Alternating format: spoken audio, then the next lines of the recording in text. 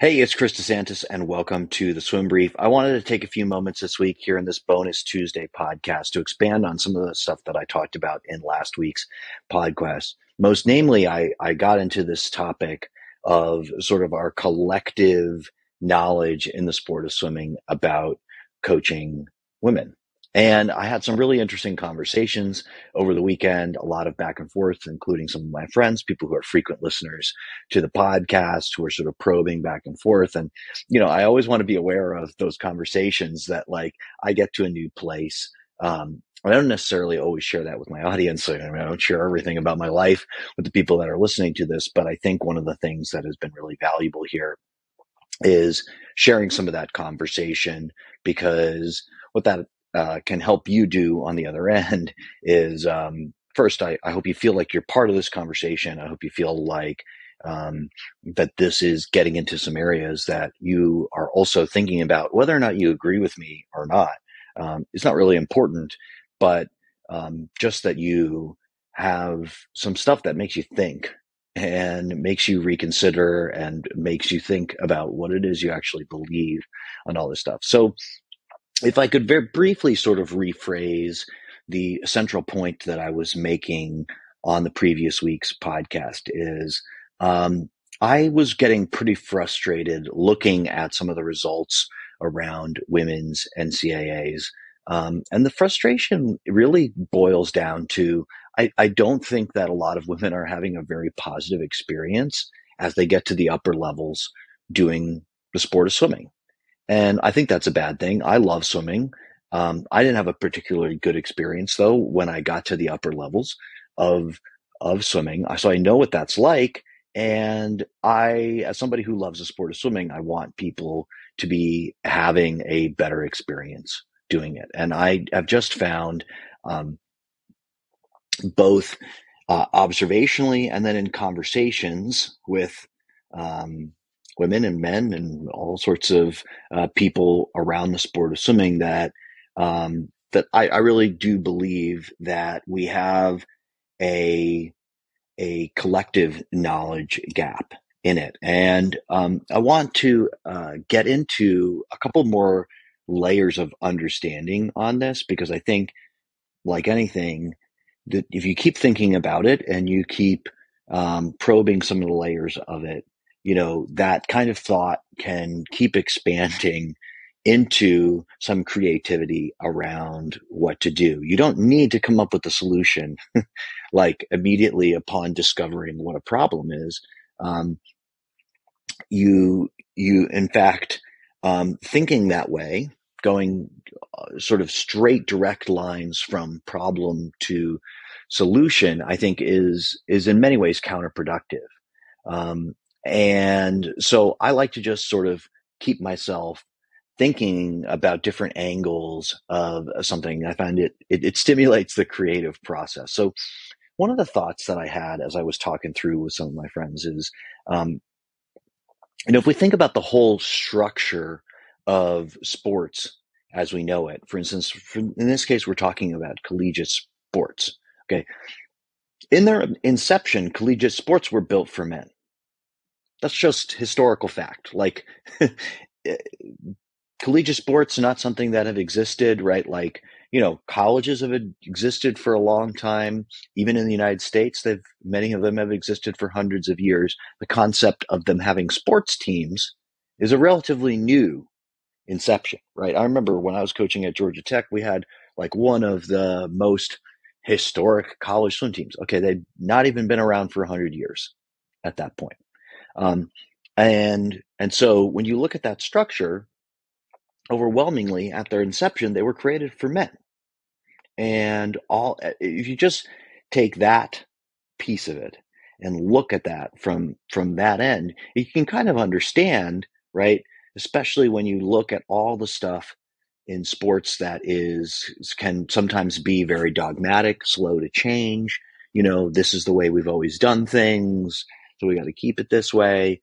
You can see how a lot of stuff gets woven into the culture, and why, for instance, our iterative process on how to coach men is just better. We've been working on it for a longer amount of time, and we had that as an idea from the inception. How can we make this work for men? Now, the idea of college athletics for women is much newer, right? And it was, for lack of a better term, it was um, grafted on to the existing structure of college sports for men in most cases, right?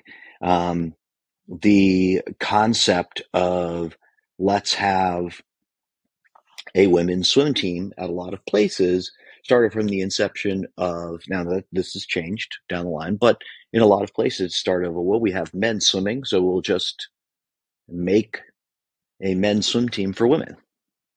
I'm like, I know I'm being a little bit cheeky with my language there, but that is um, essentially the plan. That is essentially how we started things from the inception point. Now, when I was talking about this with Joel, he goes, "Well, I'm kind of uncomfortable talking about this because, here it's us, a couple of guys discussing, you know, giving our opinions on women's swimming." And I totally acknowledge that piece of it. I think, um, like, if I would be lying if I said I wasn't uncomfortable with that too. But one of the counterpoints, that people would come to that viewpoint with, it would be like, well, we got to listen to, women on this end. I think that's a great idea. I think that it's true. I think in its application, it becomes extremely tricky. And here's why. Because there is no individual reward for women sharing, basically, what they'd like to change in this sports system. There is, in fact, quite a bit to lose on an individual level. I'll explain what I mean there. On an individual level, there is quite a bit to lose by being outspoken on this topic. And let me just phrase it this way. If we look at the sport of swimming, look at the most successful women that we've ever had on the coaching end of swimming, and you tell me, do you think that they owe their success to being outspoken about how the sport should be coached differently for women? If you believe that, I'd love to see your evidence. I'd love to be wrong, but I just don't see it.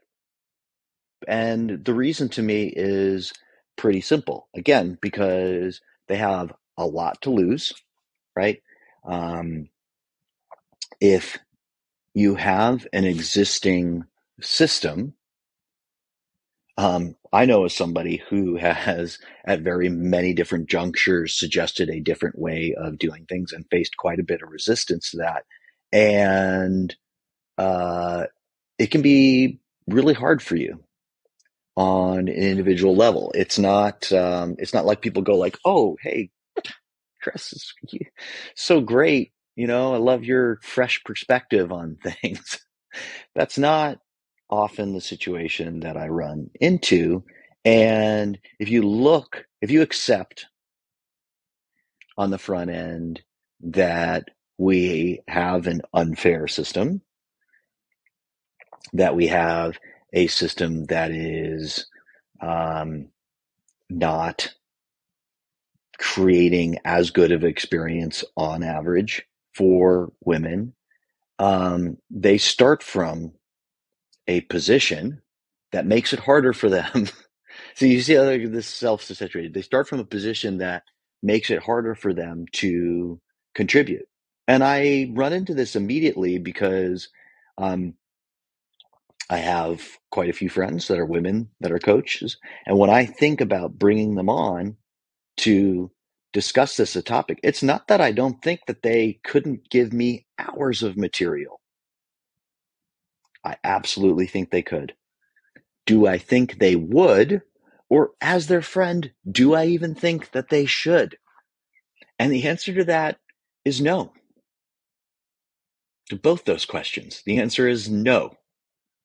So then we return to the same problem, which is that we have a collective issue here.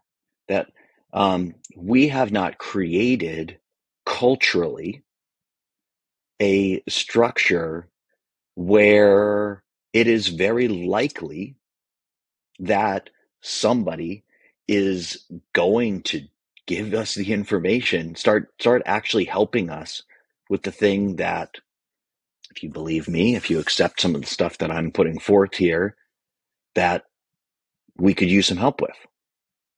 We have made it extremely hard for those people.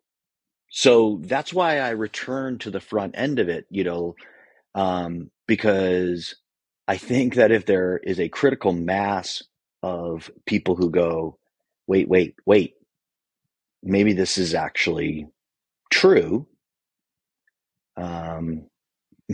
Maybe we really could make a lot of progress.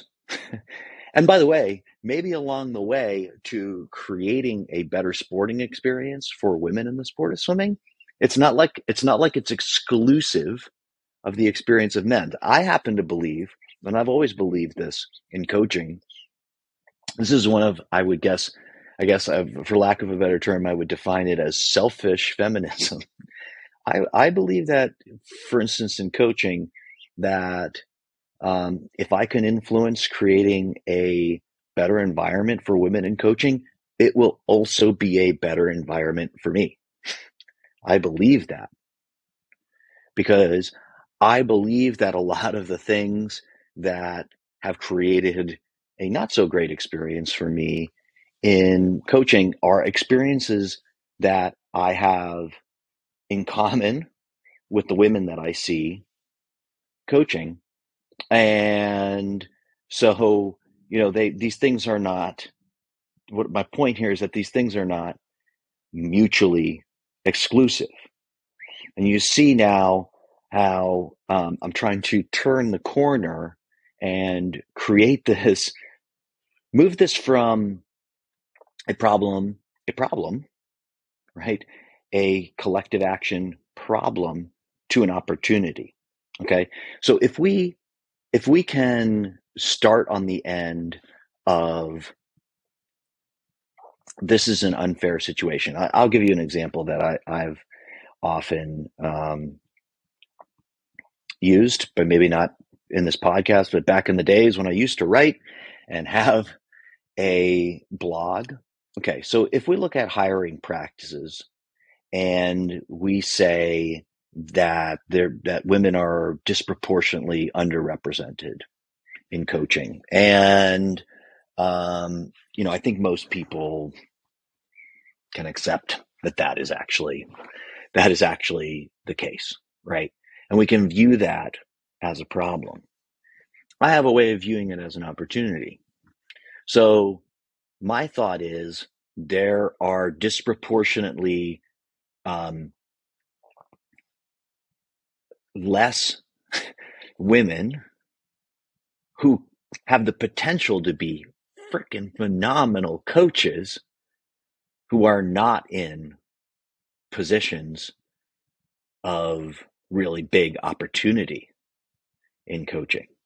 And if you can figure out who those people are, if you want to invest the time to figure out who those super talented people are who aren't being given an opportunity, well, then you have just cracked the code on how to outsmart your opposition. You have cracked the code on how to get hire and get opportunities for people that other people won't even know to look for, right?